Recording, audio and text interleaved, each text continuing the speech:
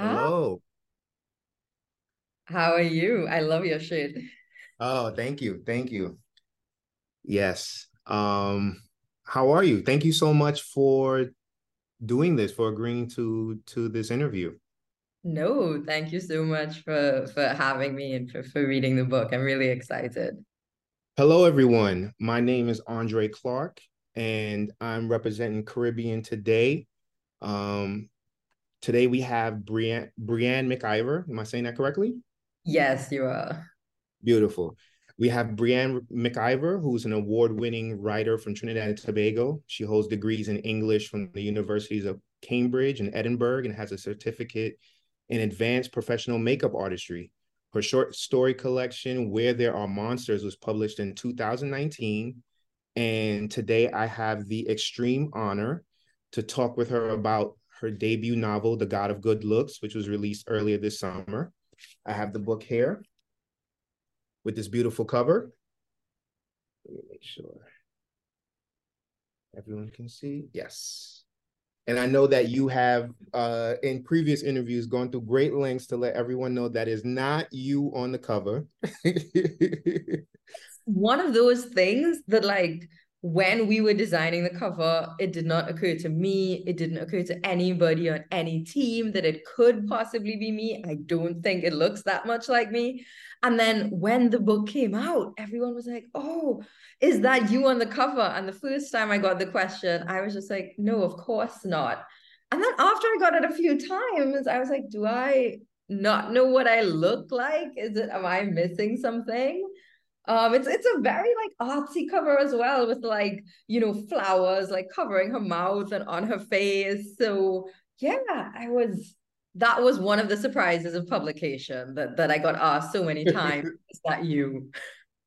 For sure. And like, I don't know if I've ever seen an author that put themselves on the cover. That's a little that's Yeah, a, that's a yeah. little I don't think you would be that vain. Even though Yeah, that's more like, like autobiography, like your Prince Harry on the cover of Spare, not like a right. novel where you're like, no, I want to put myself front and center in every possible way. No, I hear no. you.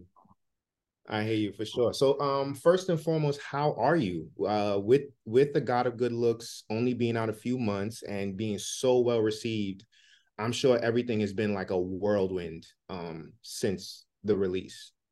Yeah, it has been so surreal. I feel like for my whole life, I had this dream, like I want to be a writer. And it's one of those things you never know if it can come true, when it will come true. Even when you're writing, you never know if anybody will care about your book, your characters.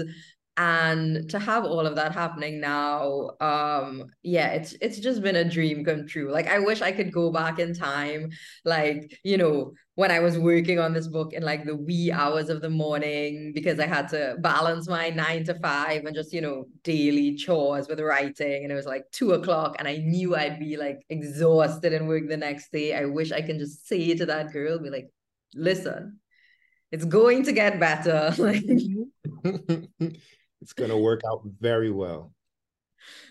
So for our Caribbean Today viewers who may not be familiar with you, could you please give us a little short introduction and maybe some insight into your background and upbringing?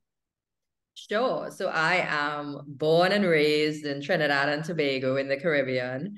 Growing up, I had a mother who read to me all the time, and I always wanted to be a writer. And I don't actually remember this, but she tells me I couldn't even read, and I would follow her around with books, just reading to her in inverted commas and making up all of these stories. Um, and yeah, my family, like many Caribbean families, is this just crazy mixed family with, people who either came to the Caribbean or were brought to the Caribbean from all different parts of the world. Um, I yeah lived in Trinidad my whole life up until I went away to university when I was 18, and that gave me a whole new perspective, because I think, when you live somewhere your whole life, you take everything about that place for granted. And it was only when I was living first in Cambridge and then in Edinburgh that I realized, hey, all of these things that are just so normal to me, some of them are completely different and abnormal. And yeah, I just had a wonderful time at university, came back to Trinidad when I was done, and I've been back home ever since. Oh, that's amazing. Was there like what was the cultural diffusion like in Cambridge and Edinburgh? Was there did you encounter a lot of Caribbean people from different islands, or did you kind of feel like, you know, the unicorn in the group? Very, very few. It's really interesting actually because when I was at Cambridge in my college Girton, I was something called the ethnic minorities rep.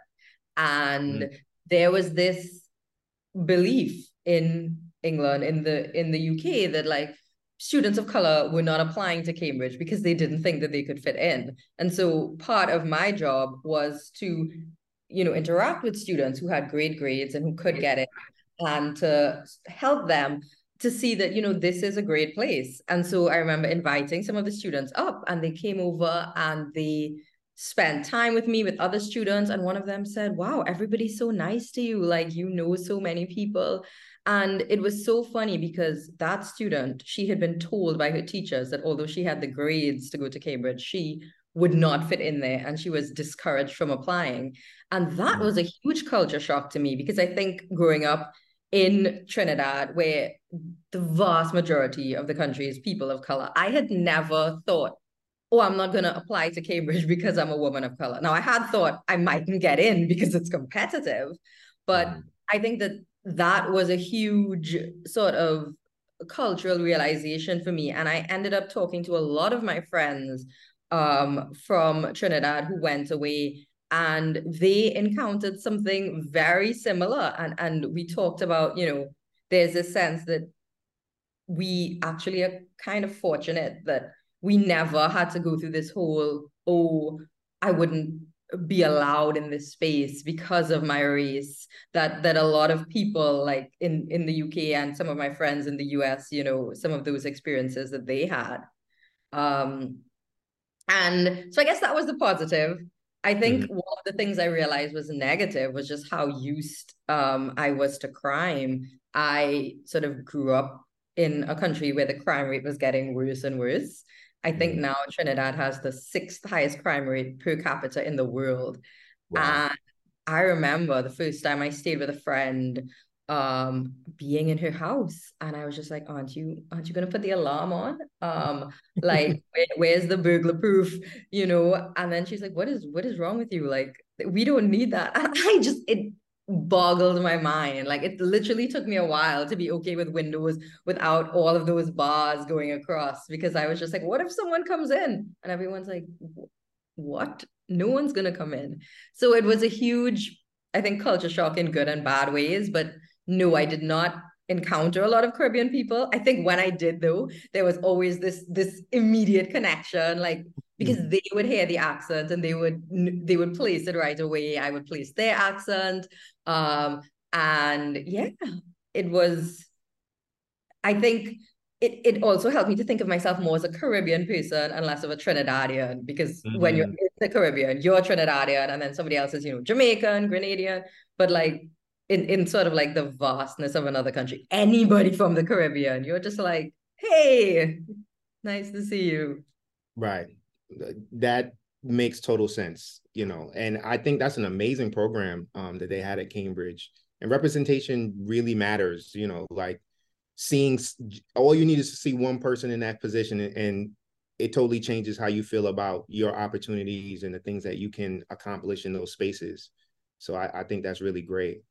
So just to get into a little bit about the plot, we meet Bianca Bridge, a 24-year-old aspiring novelist who wants to write a novel based on her mother's life.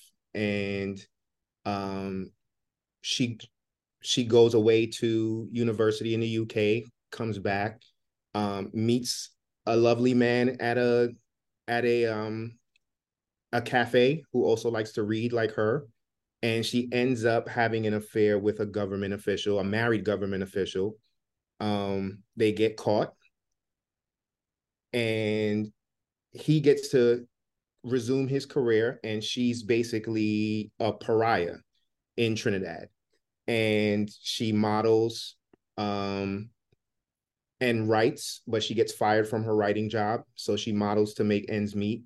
And eventually she meets the god of good looks, Obadiah, a makeup guru in Trinidad. And he gives her a job to work on, to be his assistant, and also work on his would you say like it's a literary magazine or a Fashion magazine, fashion his magazine that is a part of his brand. So we know that Bianca is not an autobiographical character. She's not you, but you have, as you've explained previously, she is like, a lot of her life is inspired by your own real life experiences. And you just detailed a great example regarding makeup, but can you speak more to the modeling aspect, working for mass camps, modeling for mass camps? Because the book went into such great detail about photography, about the modeling, about the different characters that you meet in that world, how seedy it can get. And it feels like, I know you've probably done a ton of research, but it also feels very natural and very real, like someone who's really been in that experience, kind of explaining, what happens. Yeah, well, first of all, that was a brilliant summary. Like, there are times when people ask me to summarize the book, and after all this time, I take a moment and I go, "Where should I start?" That was amazing. Oh, appreciate it. I could just take out all the ahs and the ums, but thank you. I appreciate it. And yeah, so I think both Bianca and Obadiah were inspired by aspects of my life, but I never write a character wholesale into a book based on either myself or someone I know well. So it's not that I can ever point a character and say, "Oh, she's me," or "This is my father," or anything like that. But there have been experiences in my life that just naturally have fed into Bianca's experiences. So I have had like experience modeling, not anything like Bianca's experience modeling.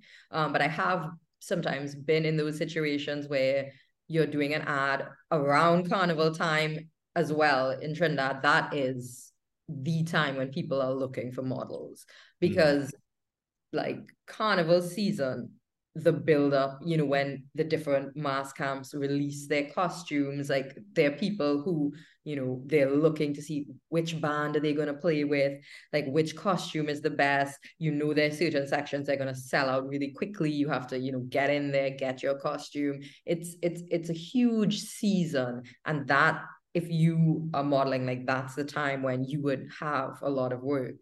And it's so fascinating because the origin of carnival in Trinidad, carnival came from um, the plantations and from slaves' resistance to sort of their personhood being taken away. And it was always about this sort of like riot and rebellion and personhood. And that element still exists, but it's now also become just about beauty and, do you have the hot body and Mm-hmm. do you Skimpy outfit. yeah, I mean, I'm on the mailing list for my dermatologist, and around carnival time, the things you get about, the full body wax, the cellulite removal, it's something that you hear from all sides if you are even just a regular person who's thinking of playing mass. And sometimes, you will get comments, like you will hear people say very casually, "Oh, I need to get my body in the right condition to play mass." This idea that, you can't just go on the road as you are. You need to, there's this belief that you need to work for it. And I think that it's even worse in the modeling world because when you're modeling, you are supposed to be selling this costume. Every band is competing against all others. And I just think that naturally in that space, there's going to be so much body negativity. There's going to be so much judgment. And there are spaces for people who have, like in many industries, people who have not even a lot of power, but more power than the models to push against boundaries of what would normally be acceptable. Because there's this thing we do where you see a woman in a carnival costume, a modern carnival costume might be like, you know, a bikini with beads, sometimes a thong bottom, and you just think, oh, you know, gosh, you know, she's not somebody deserving of respect. Look at how she's dressed. Look at how she behaves. You know, you sometimes you're treated so differently when you're dressed like that in a modeling context versus if you had been encountered maybe that same person in a suit. And so I think that my limited experiences had me thinking a lot about respectability politics. And then my friends' experiences and my own had me thinking so much about body image and the way that, you know, we have just sort of imbibed this belief that you need to look a certain way to play mass. A friend of mine, she actually had an experience where she wanted to play mass in a particular section, not model. She wanted to pay money for the costume. And they asked her to send her a picture of them, both her face and her body, because they wanted to maintain a certain image in that section. And I'm like, wait, that is out of control. And I know that like while the carnival experience might be specific to countries that have this big build up to carnival, the experience of feeling so judged in your own body and feeling so uncomfortable with your own body, that's something that so many people go through from all cultures. So I I did bring some of my own experience, and I think it just combined with the knowledge of what so many people, especially so many women, go through, the sense of, you know, you're never good enough. You need to work on this laundry list of things to be considered attractive. And I think that, you know, Bianca, she struggles a lot with that over the course of the book. You know, what should her relationship be with her own body, with makeup, with the clothes she wears, and it's difficult. It's difficult to answer. It's not a book that I think answers those questions. You're not gonna end saying, "Oh, I've figured it out." But I think that even her struggles, you know, hopefully raise important questions. Hopefully.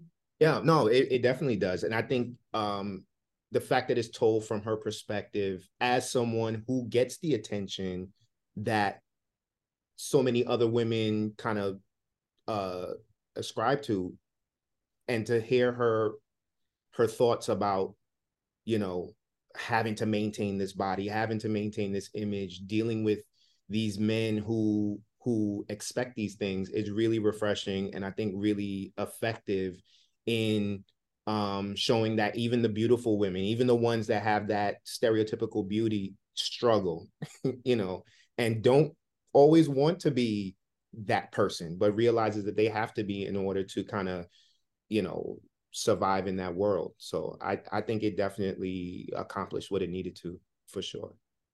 Thank you. And yeah, I think sort of along those lines, I also wanted to discuss the extent to which people who might not fall into the category of stereotypical beauty. So there's a character, might be a spoiler, so I won't say who, but there's a character who appears to fall into that category, but a lot of it is illusion. And the pressure that those of us feel to ascribe to this very narrow, often very Eurocentric idea of beauty. And when we don't meet it, you know, sometimes there's this use of makeup as like a mask, you know, and the sense of the you know what it is to be beautiful in the conventional traditional sense is so narrow, and yet people might be aware of that. They might be aware of how messed up it is, but they might still have this sense of, yeah, but I still want to look that way, you know. For sure. um so I'm personally, I'm a MFA student in my first semester. So I wanted to slip a craft question in there for you, Yeah. if you don't mind. So one of my favorite authors, Claire Keegan, she said in an interview that as a writer, she's always looking for a character that's genuinely ailing or finding it difficult to cope, someone who's out in the deep water. Is that similar to your philosophy when you're trying to develop your characters, or at least for this book? Because it feels like a lot of the people that we meet in The God of Good Looks, especially Bianca and Obadiah, they feel like they're out there in the deep water as they, navigate their life and try to figure out what success looks like for them. So, well, first of all, good luck in your MFA. I'm sure that is both exciting and crazy challenging. Very. Uh, Thank you. Thank you very much. and yes, so I once attended a writing workshop with Marlon James. He was in Trinidad. It was just after he won the Booker Prize. Um, and of course, like this thing was oversubscribed. So we're all there,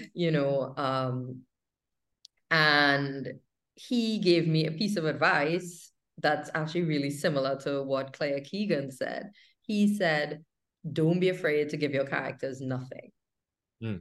He said, sometimes as authors, we want to coddle our characters. We want to say, okay, like, let me take care of you almost. But don't be afraid to push past that and to say, okay, what if, you know, there was nothing going for them? How can they respond, and what would that tell us about their personalities? And I really took that to heart. I think at the beginning, you know Bianca, part of what this book does is Bianca has this affair with Eric, and she is somebody who is often the object of scorn. Like in Trinidad, we would say, the outside woman or the corner woman. Um, and this is often the figure who is the villain. This is the woman who is on the outside, but it's told from her perspective. And I had to say, okay, why would she want to be with Eric? What is it that she gets from Eric? And in order for her, I felt, to really seriously want to be with him so badly, and for him to give her so much, she couldn't have a lot in her life.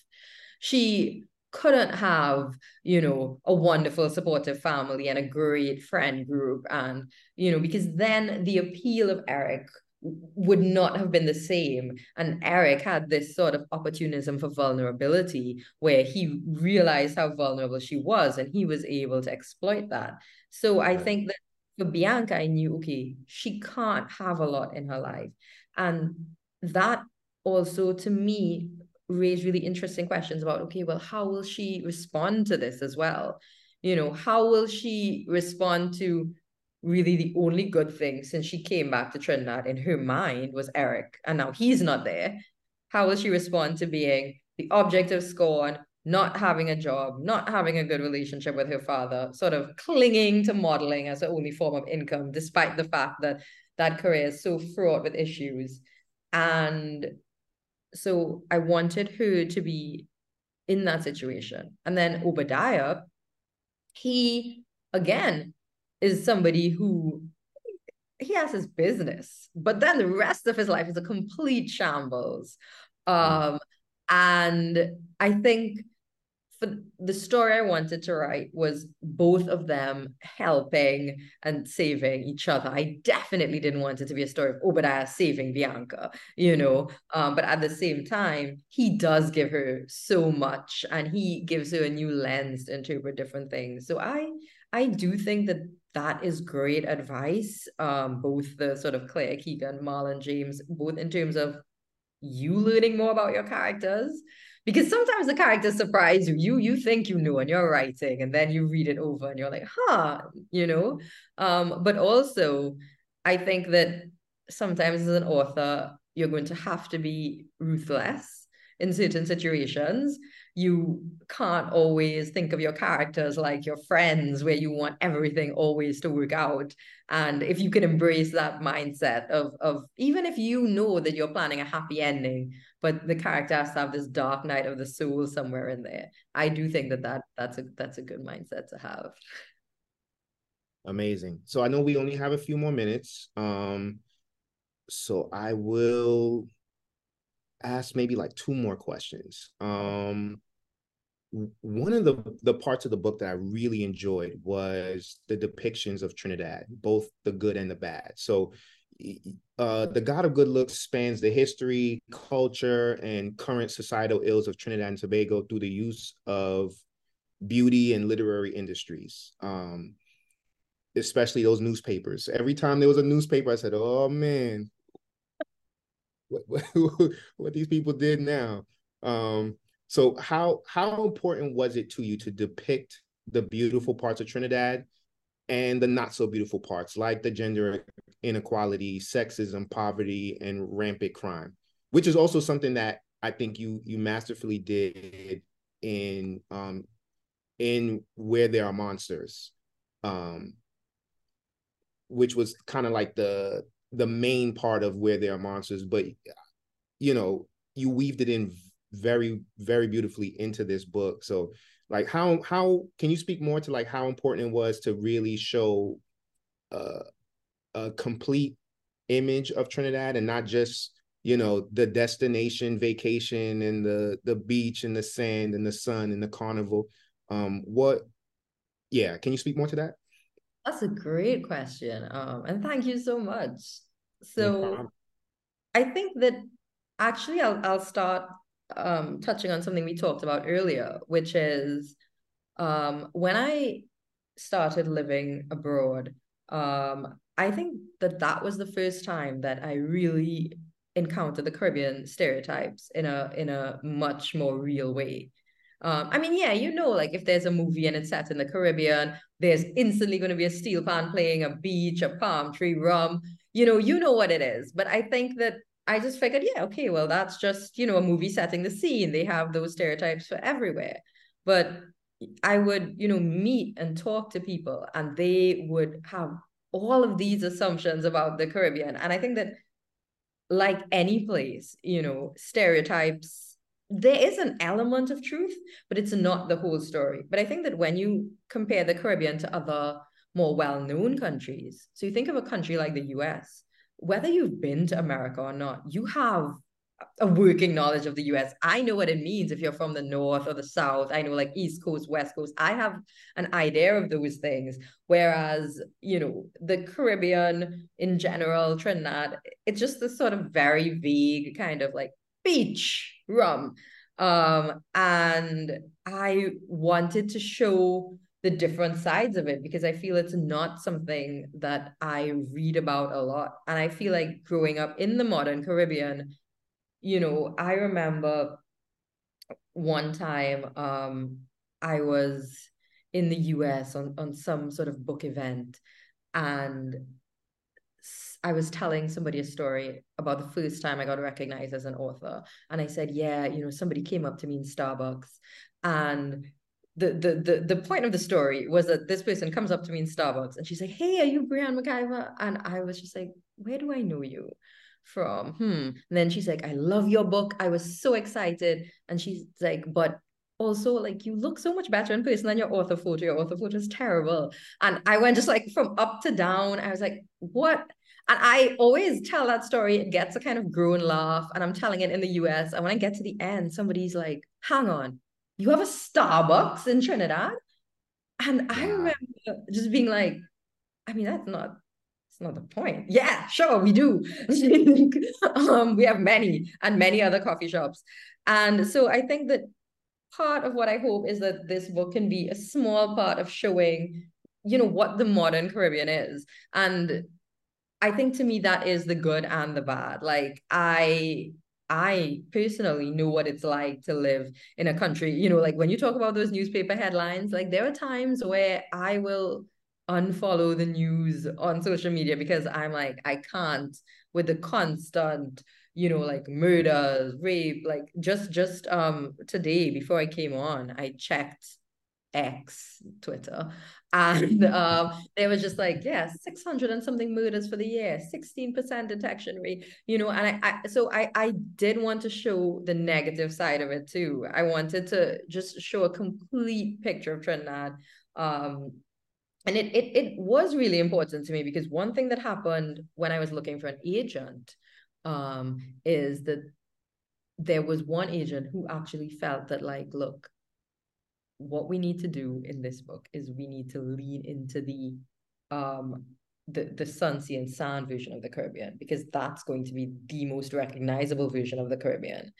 And this crime stuff that has to go. That like you're writing for an international audience. I mean, and in the end, we ended up not working together. And I do think that an agent's job is to sell a book, and that was their vision of how this book would sell. But I think that experiences like that in the end made me want to do it more, because I want to be like, no, like we, just like everybody, deserves like this sort of nuanced portrayal of where we live and who we are. And I think that um the fact that I still live in Trinidad now, that I was writing this book, and sometimes things would happen like in the news, and I'd be like, okay, the tiny ray of sunlight to this terrible newspaper headline is, I'm going to fictionalize it and put it in the book.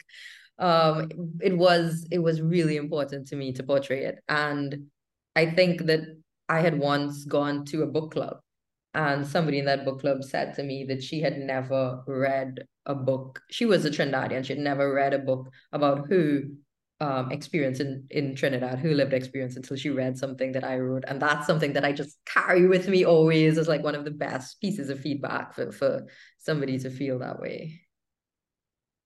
Beautiful. And I can imagine, because, as much as being an author is a occupation and you want to be successful and make money, I don't think writers write just to make money. Like, it's not like, hey, I know how I'm going to be rich, let me write a book. You want to touch people. You want to really kind of have an exchange of energy with the readers and impart something on them. So I'm sure that feedback was everything for you. So all right, I do have one more question. Do you have any upcoming projects that you can give us a little hint about, or another novel, anything else coming up So that we can look out for? I am working on what I hope will be my next novel. I will say that for me, my first draft is always like a disaster zone. I think that's one of the things that I had to accept about my process. There's some people who they turn out a really good first draft. I think I read somewhere that Arthur Miller wrote Death of a Salesman in like 3 weeks or 6 weeks. And I was like, is this man what? That's not me. And so like part of what I have to accept about my process is that my final draft may look very different from the first draft. So I almost like, I'm not 100% sure, but I am working on what I hope will be another novel. Um, and I have just accepted the tragicness of, like, I read parts over and I'll just be like, that can't stay in as it is. I'll just highlight it all in yellow and I'll just move on. And I'll know like I'm coming back to this. But yeah, hopefully another one coming. Amazing. So we'll be on the lookout for that. Right now, Got a Good Looks in hardcover. Where can people purchase the book at the moment? Hopefully anywhere books are sold. It's on like Kindle, on Audible, Amazon. I have to make a plug for if you have a favorite indie bookstore.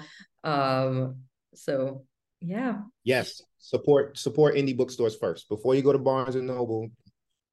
Look for that indie bookstore. Thank you so much for taking the time to talk with me about your career, about your work, about upcoming work. I really enjoyed this conversation. And, representing Caribbean Today, we really do wish you continued commercial success and can't wait to see what you release next. Thank you so much. I had so much fun talking to you. You're a great interviewer.